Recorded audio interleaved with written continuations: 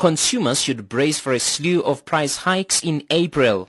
The expected price hikes will fuel inflation, projected to climb to above 7% later this year.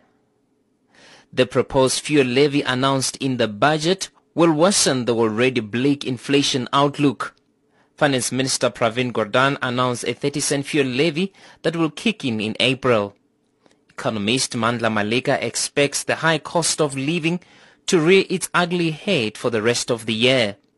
Another driver of the high cost of living will come from electricity hikes. The National Energy Regulator of South Africa announced 9.4% tariff hike from April. Financial and investment expert Patrick Matidi says inflation will go up along with interest rates.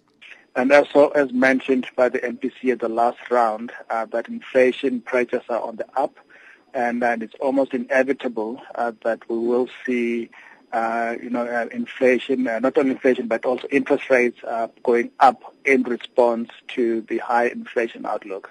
The current drought condition will also add to the rising cost of living. Food price inflation continues to lead the upward swing in inflation. The private sector is also demanding more from consumers. MultiChoice announced its annual price increase of between 8 and 10%, also to be implemented in April. All this will stretch consumers to breaking point, resulting in higher default rates on credit installments and other services. I am Tshepo Mongoai in Johannesburg.